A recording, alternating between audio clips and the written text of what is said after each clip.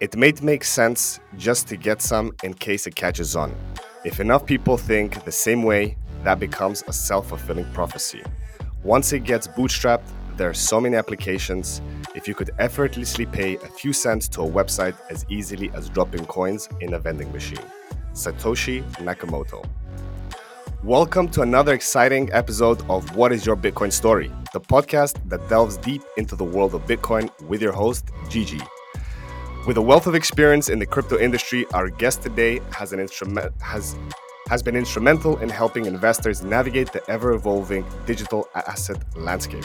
He's none other than Gys Hough, the managing partner of Coinstone Capital, a boutique digital asset investment advisor. Gys boasts an impressive 9-year track record in the world of crypto, and at Coinstone Capital, he leads charge in crypto asset portfolio advisory. But what sets Gys apart is his unique approach. He combines his deep blockchain use case knowledge, extensive trading experience, and a genuine passion for teaching to provide clients with customized digital asset portfolios, trading suggestions, and education. Whether you're a seasoned crypto enthusiast or just starting to dip your toes in this exciting world, Gys is here to share his insight and expertise. Get ready to learn, get inspired, and get ahead in the world of digital assets. So without further ado, let's dive into this insightful conversation with Gys. Welcome to the show, Gys. Oh, Gigi, thank you very much. That's a very friendly introduction. I appreciate that. So let's kick off the episode as we always do, Gys. What is your Bitcoin story, and where does your rabbit hole journey begin?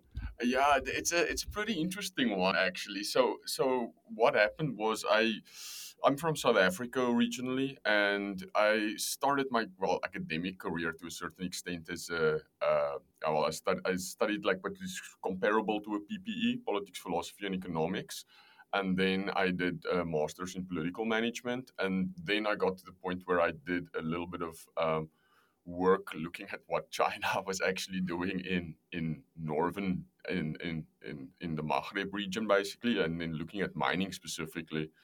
Then I actually got into the whole thing of rare earth minerals at that time, and then I did some work with the German government, and then via that I kind of like ended up in Amsterdam, and I did a MEC in business information systems. So that was around like 2011 2012. So then I kind of at that moment, I had this very disjointed academic record to a certain extent, because you've got like on the one hand, you've got like an information system background, and then politics and like economics and philosophy. And yeah, so it was kind of like super disjointed, but then eventually it worked out perfectly, because then after university in Amsterdam, I decided to stay on there because I had good experiences at companies there doing internships. And I decided to stay on. And then I ended up doing SAP for a while. So SAP is a ERP system, enterprise resource a management system that's used. It's basically the same as like Oracle and these types of things, but it is still a highly siloed data environment. So as a consultant, I spend a lot of time with regards to just working on making sure that the invoices throughout the company and the different databases like actually synced to a certain extent. It was a little bit more intense than that, I would say, at a technical level.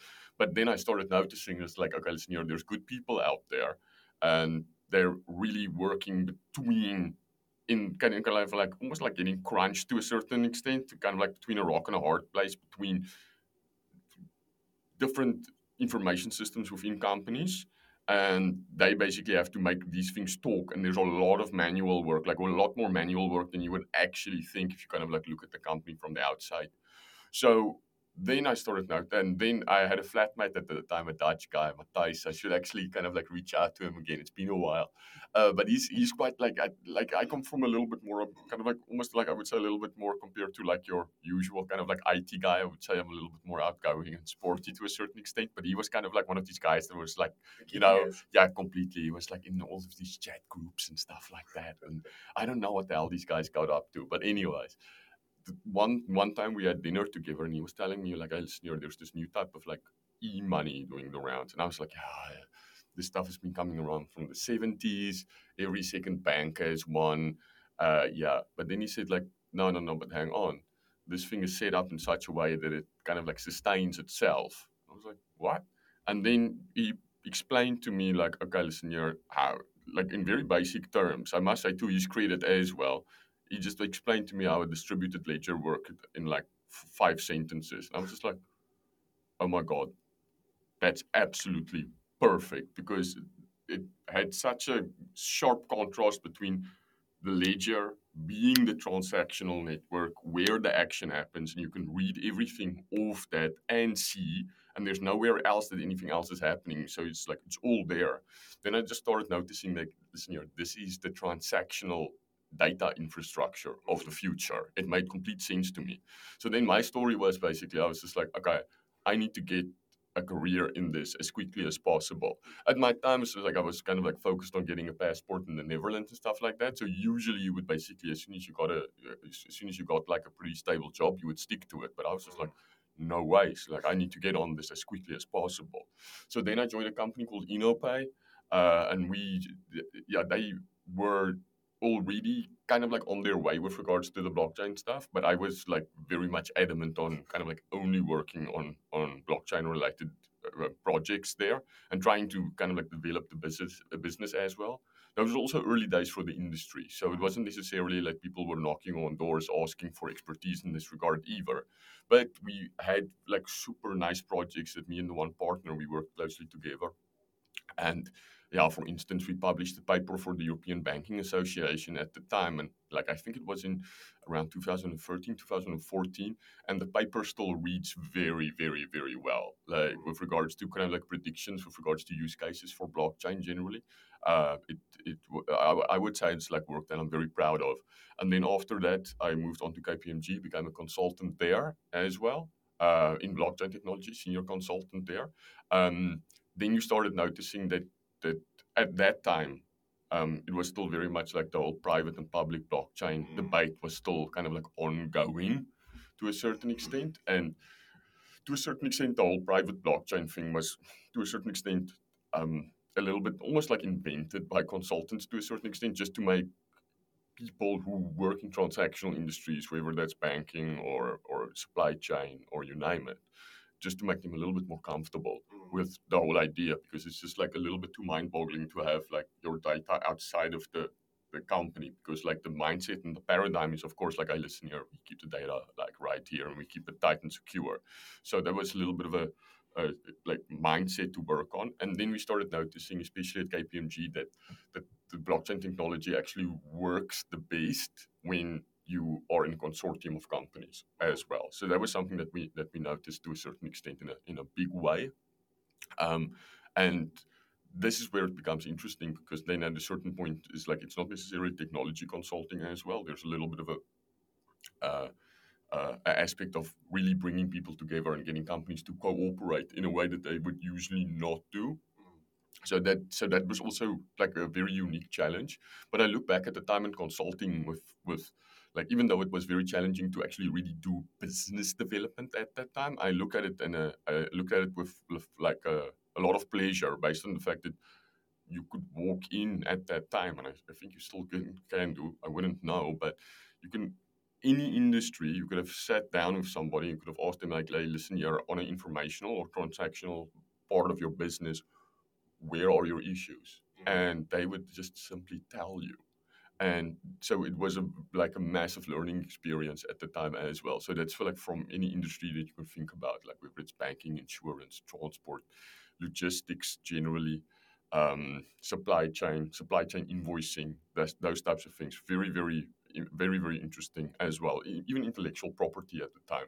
And then well, 2017 happened. So I was also trading since 2013.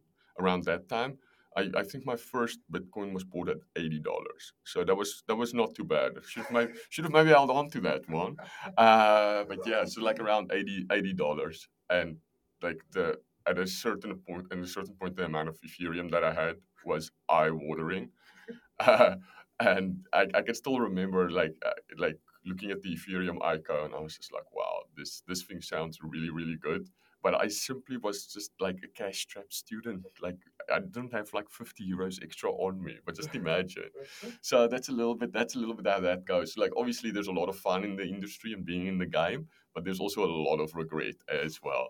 So in 2017, then by that time, I've applied some of the knowledge that I learned on the job and also my own thinking, because I was like at the time it was very like the information was quite scattered to a certain extent, but you could almost grow with the industry at the time.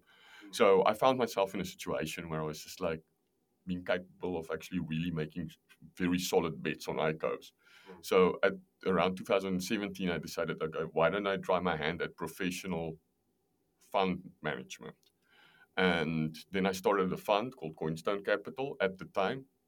And then obviously 2000, and that took, now it's pretty easy. Now, if you want to start a fund, it's basically you call the correct people, you press a button or two, and then you've got everything that you need. But at that time, it was like very much figuring it out, kind of like with lawyers to see what you could in actual fact do.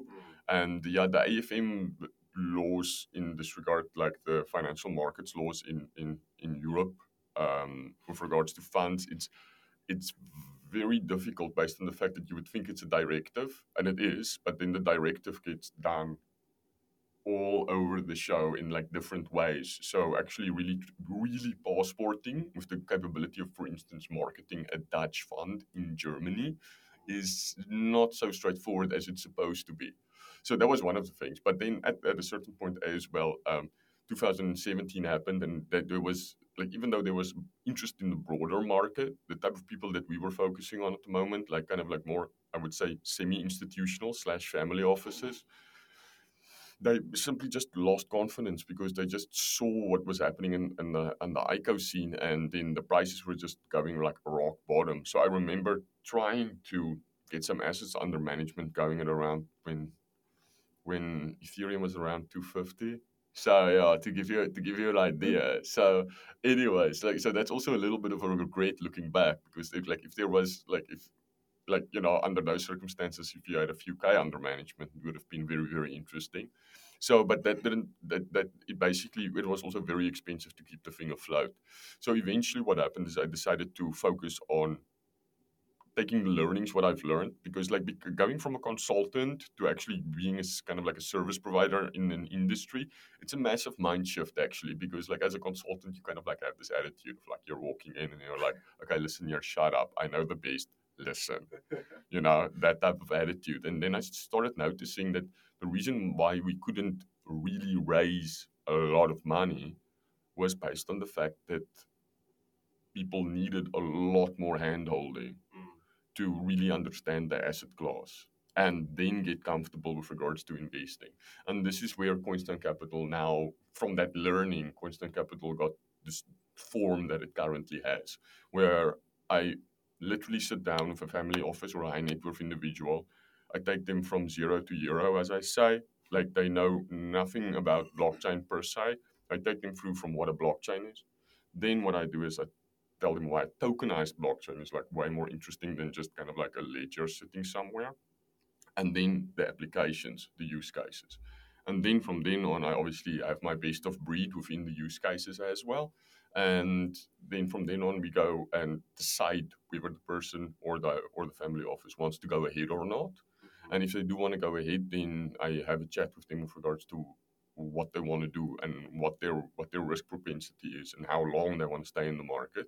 And based on that, then I do a portfolio for them. And then from the portfolio part, then it becomes interesting because they have to use the technical analysis a lot, because like they would have X amount of money and then I would execute the trades for them on their exchange accounts. And then I use a lot of technical analysis to basically make sure that they spend the money as wisely as possible. So that can take up to anything between 3 and 8 months to basically just get the money down nicely. So that's basically what I do. And then of course there's a lot of like as you mentioned, like in a very nice way during the intro, like I've always like kind of like educating. The educational part of it has also been interesting. So I've written for CoinDesk, Cointelegraph as well. I've done a report semi recently, like a year and a half ago, maybe 2 years, with Deloitte at the time, and then obviously during my work as well, I had the opportunity to bring out quite a few nice publications with KPMG. So yeah, it's that part of it has also been like despite the ups and downs and like every now and again just the sadness that you see with regards to what people actually do to the industry. Like there's also a lot of satisfaction in bringing out like new things and giving people a little bit of an aha moment. You know, that's I like that as well. So yeah. Well, guys, thanks a lot for sharing, so to say, your entrance into the crypto space. Now, my question is regarding these clients, may they be family offices or high net worth individuals. In a sense, how many of them, or is there even such clients that are just interested in Bitcoin and want to hold Bitcoin and are not interested in the wider space, or everybody kind of wants to test different things out and see what works best for them? Yeah, well, with regards to it's a little bit about, I would say they're first and foremostly like quite interested in Bitcoin to a certain extent, but to a certain extent they also know kind of like what Bitcoin is up against. You should understand that people have this way of thinking about like a high net worth individual or family office is just kind of like some like entity that's just kind of like sitting there like on golden coins like Scrooge McDuck or whatever. But the people are highly intelligent. There's a reason why they're successful. So they're highly intelligent people and they also make up their own minds. So when they come to me, they know they're looking at like a broader portfolio of assets, which obviously includes Ethereum and a bunch of interesting altcoins as well. So, and then they understand it's kind of like they understand that Bitcoin is definitely something. It's not just kind of like magical internet money, but they also know what it's up against with regards to, and they also know that at the moment the attitude towards it changes as well a lot. So it's on the one hand it's a risk on asset. Every now and again it's like a tech stock, and then every now and again it's digital gold, and then every now and again it's now a competition for a CBDC or a competition for a currency. So they kind of like see the potential in it, of course, but it's not necessarily where they're solely focused, you know. And then obviously, if it would only be kind of like one asset that they're interested in, then eventually my expertise also become a little bit less useful for them because they can also DCA into crypto, you know, if they would like to. Like, I'm pretty sure that I can still get them more bang for buck completely because, like, if you know how to read the charts, you're always going to do better than somebody that just blindly does it. But yeah, I'm usually not just called up for like, hey, Bitcoin. Like, yeah, that doesn't happen too much. Very interesting. And in a sense, how many of these clients that come to you nowadays, you said they are aware of Bitcoin, but are any of them holding it, or they're just kind of on the sides considering, should I get it, should I not, and asking for your advice? They want to make an informed decision, right? Because like you should also take take it back a little bit. Like back in the day, like the advancements and also the informational part of crypto was a lot more easier to digest. You know, you would get like one good article or one good paper every like 2 weeks, you know, and then you would just be like, oh, you read it at your leisure and you're like, okay, cool, waiting for some new information to pop up. And usually it used to be like kind of like, I would almost say chunky literature to the sense. It's like somebody's bringing out like a 5-page article or a 20-page article. Antonopoulos brought out those super cool books back in the day with O'Reilly. Programming series. Yeah, the programming and the original one about Bitcoin as well, right? So then that gave you a very, very good idea of like, okay, so now you really had the knowledge, right? So what happens now is there's like so many media outlets, so many things, so many opinions coming at people. So every now and again, I just notice this, like, and it says nothing about my clients or potential clients. It's just like the people come to you and they're slightly confused because they've read a lot, but they've read a lot of scattered stuff to a certain extent. So there's not been a lot of like kind of like systemic like research, I would say, which kind of like happened organically, like in the older days. So then many times it's like actually just kind of like being like, oh, okay, you kind of got it 95% right, but there's one little misunderstanding, and then that basically straightens out their knowledge of the scene like relatively well. As I've mentioned, people are intelligent. It's not like I'm holding like a child by the hand or whatever. It's really smart people, and they simply just want to optimize how they go about it. Yeah, no, guys, I couldn't agree more. I call all this overflow of crypto information noise, and I like to tell people, kind of zoom out from the noise and look at the signal. And the signal can be, as you said, looking doing your technical charts, doing your own deep and actual credible reading of published books that have spent time researching and putting out, and seeing articles roll out literally every half an hour. There's a new, if not even faster. It's just bombarding, boom, boom, boom. What's happening here? What's happening there? And a lot of people are confused, and let alone these high net worth individuals. They said they're very intelligent people, and they also get confused over this overflow of information. But in your opinion, how has the space changed since 2017 when you started Coinstone Capital, and where it is today, and how do you think it's further going to change as we progress into 24 and 25 and beyond? Oh man, that's a very very good question, because like as we're here now at Reflect Festival, right? So yesterday I was doing a presentation on kind of like Web3 and macro, and then that obviously made me sit down a little bit and think about kind of like the old days to a certain extent, like between brackets. I mean, it's a little bit sarcastically, but so what happened is like it became like, especially with regards to new projects coming out, right? It became like frightful to a certain extent of like how like window dressing surrounding projects itself has become a complete industry in its own right. So your typical ICO in 2015, 2016, don't get me wrong, there was also like a lot of crap out there. But it would usually be like, ideally, it would be like somebody who's like either very very good in some part of crypto already, so like either cryptography or just a very good programmer, or somebody coming out from some transactional system in some way, shape, or form. What they do is they would actually code the thing by hand, and then they would be like, okay, listen here, I've got something, uh, I need to make something out of it, or I've got something already, I need to get it decentralized, so take some coins, please. And that's what happened. So it was actually like very much a kind of like a inorganic way, or yeah, way more organic way of just basically putting something out there.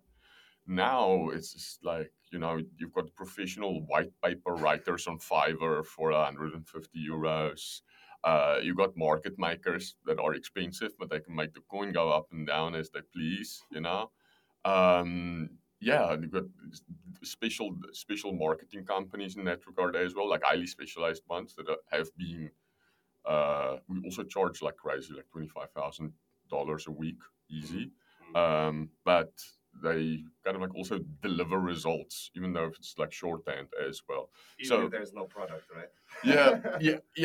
That's another thing as well. It's just like I think you summed it up like actually perfectly what I wanted to say. The willingness to basically just go and put something out there without actually having real product is something that also changed big time. And another thing that happened is like people were kind of like, it was like a little bit of a like kind of like more of an open pioneering time as well, where people wanted to at use case level kind of like go as wide and as far as possible by themselves, and then basically stake their claim of being like, oh, I'm the first guy that did a prediction market or whatever, or a privacy browser or that type of thing. Now it's just like this kind of like whole idea of jumping on narratives every now and again. So now you see, like, even in a terrain where we've got such a shortage of good programmers, there's the ceaseless duplication of efforts. Like, how many layer one killers do we need? Like, really, like what's the story there? And the list goes on. So it's been like, I would say the fundraising part of it has become like highly industrialized, and I think the whole part of that as well is I would say is VCs that are involved in it.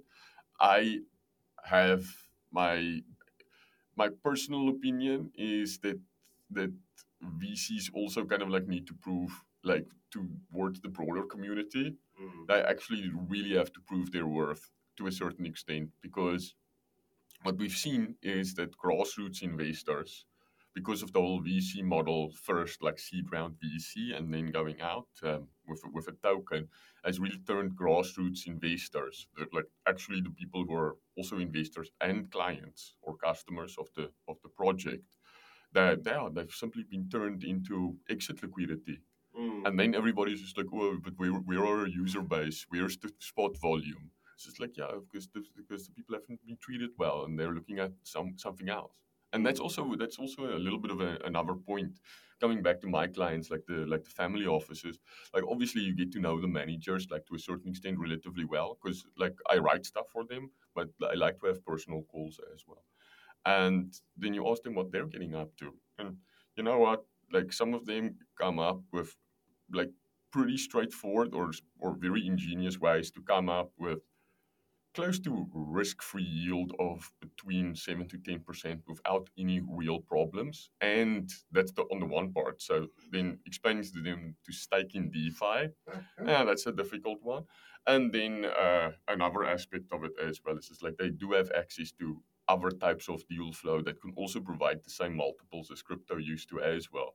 So where everybody kind of like walks around and being like, okay, listen, your crypto is the one place where you can really go and fetch alpha. Oh well, we'll need to see again, because like I think the model has been really really bad, and a lot of people got their fingers burnt, and whether they're going to return or not, that's another thing as well. And now if you have a chat with people, everybody's talking about, yeah, we need more volume, fresh capital, and I'm like, yeah, well, maybe if we just treated the capital that was flowing through the industry since 2015 up until now, if we treated it with a little bit more respect, we wouldn't be in this problem right now, you know?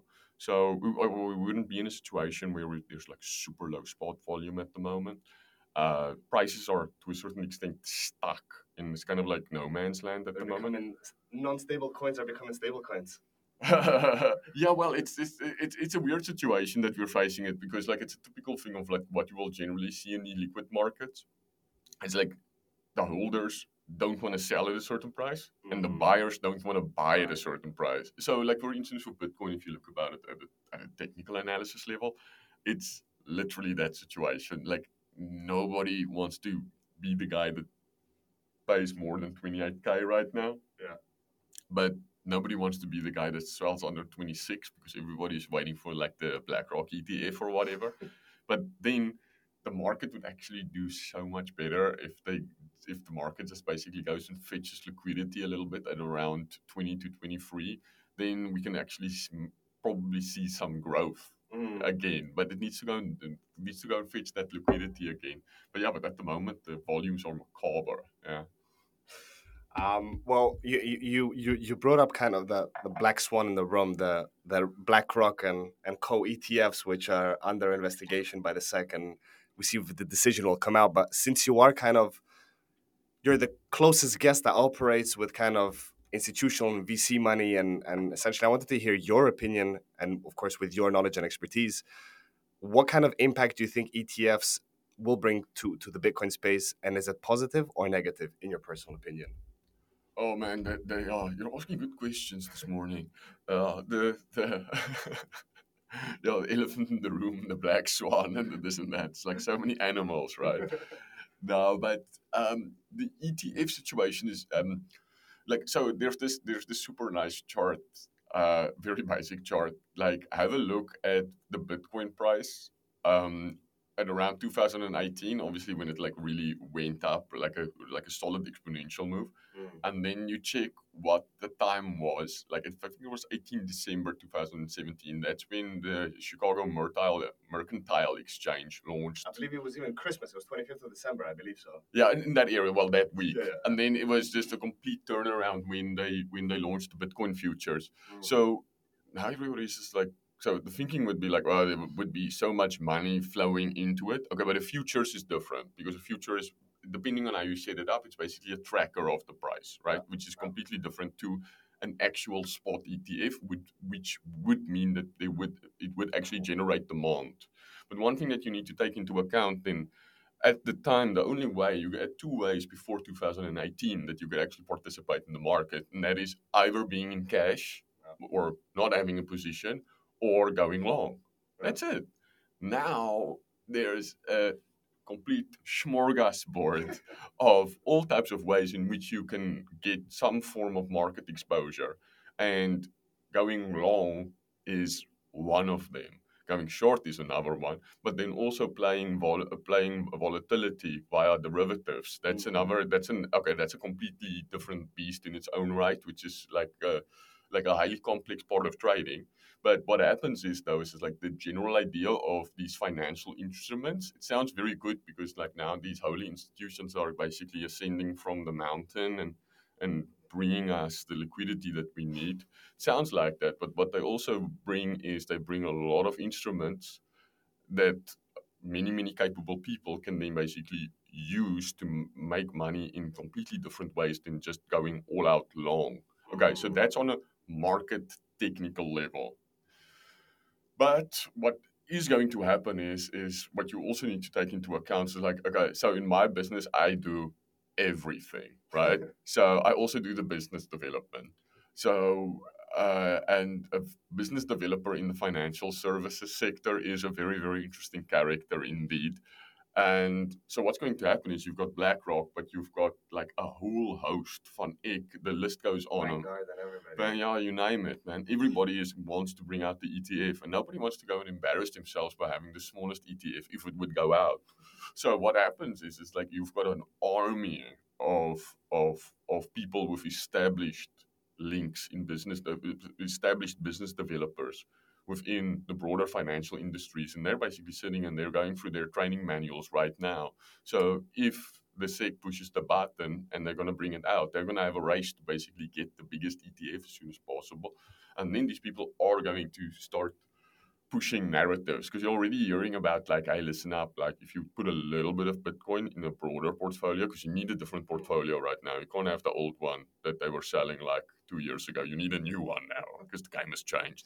And then they're like, yeah, but which is true, statistically speaking, a little bit of Bitcoin goes a long way. It's like basically like salt in a dish. It goes a long way in a portfolio with regards to, well, on the one hand, diversification, which is good. Well, generically good. And then, of course, with regards to kind of like to a certain extent, acting as a counterbalance as well. But that needs to be proven as well, like as we're going towards the future. So they're also going to start pushing those narratives. So it will definitely, I think, be positive long term because more people will be out there with a good idea of what Bitcoin has got to offer, and then hopefully also understanding what blockchain has to offer.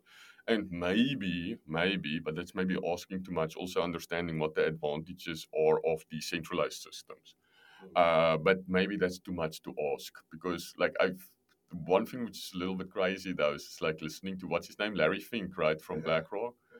Like, if he talks about crypto, I kind of like get the idea. Doesn't really know what he's talking about. It's not like I'm the kind of like the messiah and I decide like who knows or who doesn't. Not at all. And obviously, But he sounds a little bit blank. I agree with you. It's a little bit vague. It's just like, did you do your own research there, Larry? I don't think so. I think he's got many advisors around to help him out on that one. But if I may add, like one interesting, so I like what you brought up with the whole introduction of futures back in late 2017 and how that essentially tanked the price because now suddenly institutional investors, not just institutional, but professional traders could short the market. And even if they had some Bitcoin, they might as well sell it, get cash from that side, and then short the hell out of it and make even more money. But the big difference to me personally, and I want to hear your opinion as well on it, is with the fact with ETFs is that for an ETF to get approved and for it to work, the ETF provider actually has to own the underlying asset. Yes. So in this case, all these big boys from the BlackRock, Vanguards, and all the rest, essentially, won't it be a rat race to scoop as many Bitcoins as possible so they can grow, as you said, the biggest ETF possible? And if so, where are they going to get all of that supply? As you said, people that are, hardcore believers in Bitcoins, such as myself, I'm not looking to sell anytime soon, and a lot of people are not, and we saw liquidity is not there. So the two essentially options are either OTC trades with what we call whales, people that have been early adopters that are sitting on thousands of Bitcoin, but that's also a limited supply. The only other supply that we'll have is the daily minted Bitcoins, which at the moment, as time of recording of this podcast, is roughly 900 Bitcoins per day. But the halving is around the corner, less than 6 months away. That number is going to drop to 450 Bitcoins a day. And what do you think, how is that going to impact the whole EFT rollout and essentially the rat race between the big Wall Street boys? Well, I think you summed it up already, right? So I can only confirm what you've said. To a certain extent, there is a limited supply, and it's a proven limited supply, and certain market circumstances, and the fact that there have been people there before make it even to a certain extent, even more scarce. And then there will be money flowing in. And as you mentioned as well, a spot ETF means that there needs to be an actual underlying. So it's not just something that synthetically tracks the price. It is in actual fact an underlying that needs to be bought. So the mathematics says it's only one way, and that's up. The thing though is that I think it's fundamentally just very important to remember that eventually, like, the SEC can find fault with the ETF applications, for quite some time. They can even say no as well. And we'll have to see, because I think the SEC has gotten. It happened to not only to the SEC, it also happened to a few monetary authorities all around the world where they accidentally got sucker punched while kind of like looking for a fight in the crypto industry.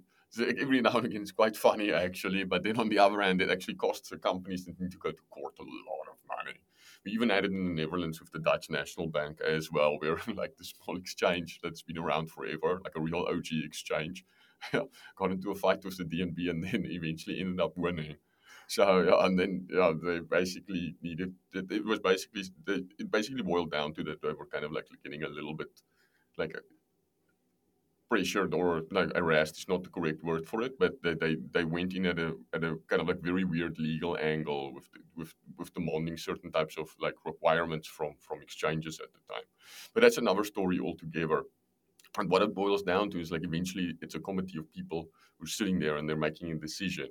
But this is also happening within political times, very, very weird political times within America. So you should take that into account as well. So the thing is like they could still always say no up until now. And it's also like the optics, right? Because like you need to understand, like if you really look at BlackRock themselves as a company, how massive they are and how intertwined they are within like the US financial Everywhere. system. Yeah, everywhere, but they also provide essential government services and these types of things as well via BlackRock. And so then what it boils down to, right, is that the SEC also just from a kind of like from a optical perspective doesn't necessarily want to come over as it's like, hey, listen, we've been giving the small guys a lot of problems, but then all of a sudden BlackRock rolls in and then we're like, hey guys, okay, cool, now we just roll over. So I don't necessarily see that happening. I'm actually way more focused on, and the whole thing is like at the moment, this basically has buy the rumor, sell the news written all over it by now. So I'm also a little bit scared of that part of the ETF thing as well. And then of course the whole narrative like ahead of the halving as well. There's going to be like a lot of price volatility, obviously upside later on, but Short term looking murky. But short term, it's looking mighty murky. I'll tell you that much. And especially if you take it even broader, you're looking at what's happening in China at the moment. You got an election year, which is historically not good for markets. In the US coming up, so there's a lot of things that can happen, and like crypto is already reeling a little bit, right, at the moment. So you're really, really hoping it's like a boxer in the 12th round, right? Like if a feather falls in the wrong way, the guy gets knocked out because you've been taking quite a few punches. So I just actually really hope for up until the halving and then afterwards that we actually just really have kind of like a predictable time Let's put it this way. That would be actually the best for everybody involved. Definitely, it makes a lot of sense, and actually now I was kind of reflecting in my own mind as you were explaining that, Gus. Perhaps it wouldn't be surprising if we roll into 2024 and the SEC says no, we don't approve any ETFs, and the market just tanks because people say, oh, nothing's going to happen, and we see Bitcoin even breaking the 20K, going down low, and these big boys actually scooping up cheap sats and then reapplying and waiting for whenever it gets approved, if it even gets approved. So you're right, this narrative of buy the rumor, sell the news could essentially play out very nicely, but we're yet to see what will happen. Yeah, we'll need to check that out. Like you need to understand. Like a good friend of mine's dad always said, because he was a lawyer, and and we would always ask him kind of like these weird legal questions about stuff, and then he would just kind of like shout out in like real Afrikaans. He would just kind of like swear and says like, "Yeah, but you need to understand. Uh, a doctor, a surgeon can only operate with the body in front of him. You need to know what's there. So speculation, yeah, that's really, really a lot of fun, and it's nice and everything about like, oh, then this will happen, and then this will happen, whatever. Yeah, maybe it will, maybe it won't, right? So it's like speculation is a lot of fun, but it doesn't necessarily get you anywhere, right? That's a little bit the story as well. And I think people in the market, if they're basically just hanging on to play the whole ETF story, yeah, uh, I yeah yeah. Well, they could get wrecked or whatever, but like if they just want to play the whole ETF story, then like well done to them, and like I wish them well, and I wish that they make good money, and it's a good play for everybody. But it would be better if everybody was just actually a little bit more involved, and especially with their selection of projects. I mean, even broader than Bitcoin, if they would actually be a little bit more focused on the fundamentals. And this is where it's very, very interesting, because irrespective of ECC, ETF, you name it, another three-letter acronym that's doing the rounds, the network growth is doing really, really well. There's more people getting involved in the network. There's more non-zero Bitcoin addresses than ever before. Same goes for Ethereum as well. So the thing is, it's spreading, it's getting more decentralized, more people are using it, and all these types of things. So it's great to go and get fixated on prices, because like obviously I do that all of the time, like professionally by now. But like it's also like the network graph and all these types of things are also happening.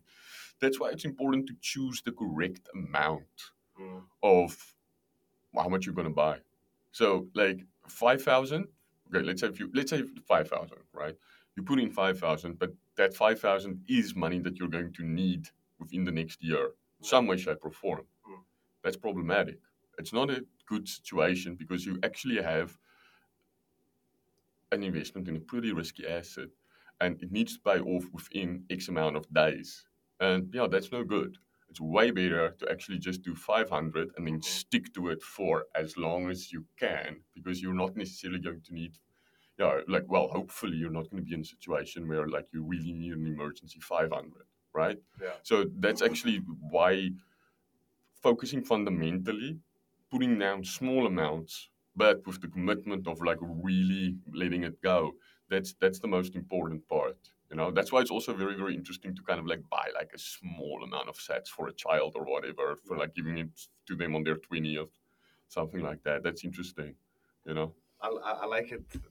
For the listeners who are still sort of say on the sidelines, I guess Gus gave you excellent advice, which is don't overexpose yourself, and invest an amount that you're comfortable with riding the long term, and not depending from day to day. Because I know a lot of people that kind of they're all in or nothing, and then they go all in and they buy at the wrong time, and the price tanks, and they're stressed, and they're selling at a loss, and it's just there's no need for that. You're kind of putting yourself in a bad position. So I think this is a very valuable and great advice to not overexpose yourself. And you know, we're still early, right? I mean, even to me, Bitcoin is still in an experimental stage. For 14 years in the macro of things is nothing. It's a bleep in the ocean, and I think even though it's a bleep in the ocean, it has developed so much so far in the 14 years that it's currently what half a trillion dollar asset. It's pretty phenomenal, no? Yeah, no, definitely. Yeah, that's definitely like for like on the one hand, what we're seeing many things. It's a novel transactional network. It's a novel way of doing a database, if you want to call it that. I know what I'm saying is technically speaking wrong, so don't get mad at me, viewers at home. And it's a novel way of programming and thinking about structures, even though decentralization has been around for ages in some way, shape, or form, right? But what is also very, very interesting from a financial angle is like it's actually also the birth of a new asset class. And technically speaking, that happens once in a generation. Really, I think the previous one that you could actually, it depends on how you define this, of course, but like the previous asset class that came out, like on its own, was kind of like silver. Yeah, that's basically it. That was Like a long time ago. really coming in, being a tradable market. People are like, oh, okay, cool. I didn't have it now. I can buy it in the open market. That type of thing. Mm. Now that's quite some time ago. Like maybe one of the viewers who's like an actual, because you get these people who are like real actual market historians can really point out what the story is. So I'm gonna I'm gonna starting a massive argument on your comment section now. No way. We like different opinions, and we like having educated discussions, not chaotic ones. But I guess, well, usually I ask my guests to give a piece of advice, but you already gave a great piece of advice with not to overexpose yourself and don't leverage yourself into digital assets. But maybe you could give them another piece of advice to people that are looking to enter the digital asset class. Oh, that's a good one. Okay, let's go a little bit beyond the basics, right? Because like obviously proper wallet, all these types of things, Education. security and whatnot is extremely important. The list goes on. But I would say that you need to walk in very, very mindfully.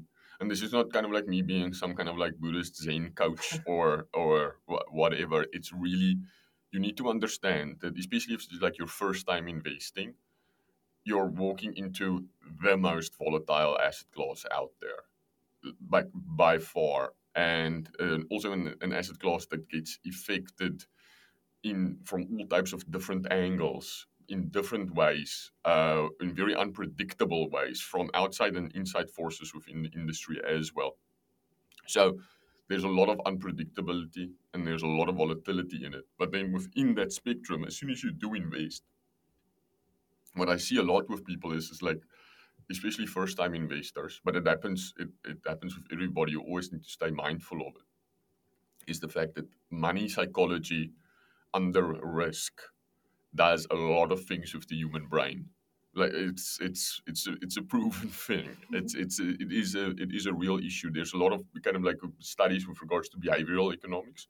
But then if you put the brain under stress as well, then decision making gets a little bit weird as well. So I would say you do some of your best work in investing. You do it before you start investing. So what it boils down to, know that it's going to be stressful, but know why you're getting in, what your personal reason is. Know and write it down, and know when that personal reason is not working out anymore. Know what it would look like if it doesn't work out, and then if it doesn't work out, whether you're at profit or a loss, get out. Get out. Take the money.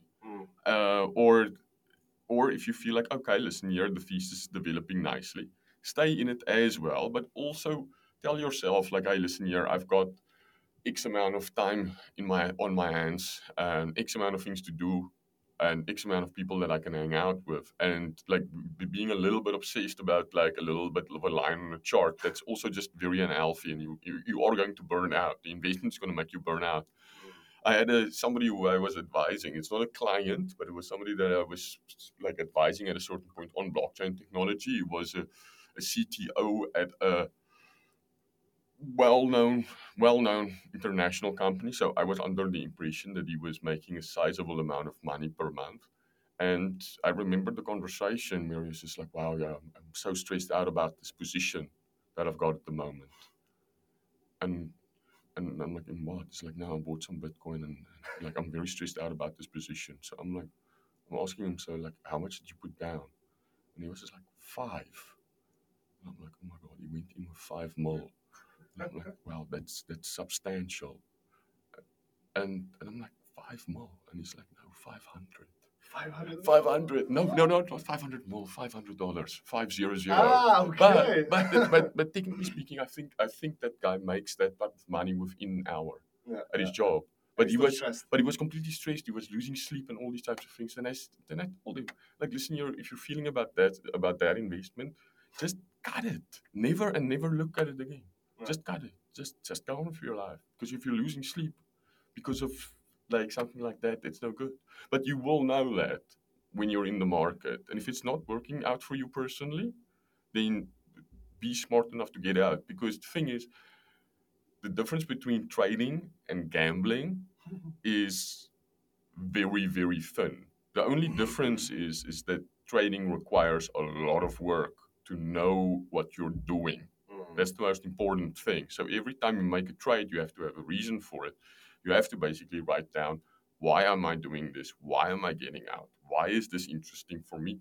What does it look like if it's going well? What does it look like if it's going bad? What are the signs? When do I pull out? You need to know the whole story. It's basically like a Navy SEALs thing, like intro, extraction, the whole shebang. You need to have it down. But if you don't do that, you're gambling.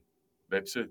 It's pure gambling. And then we live in a world where there are many dopamine related issues with people, whether that's depression, drug abuse, alcohol abuse, smoking, you name it. Like gambling is also one of those, and you need to check out. Like put yourself first. Like don't. If stacking sats stresses you out, or you're feeling that you're getting like a little bit obsessed or addicted about it, just leave it. Go on. Like live your life.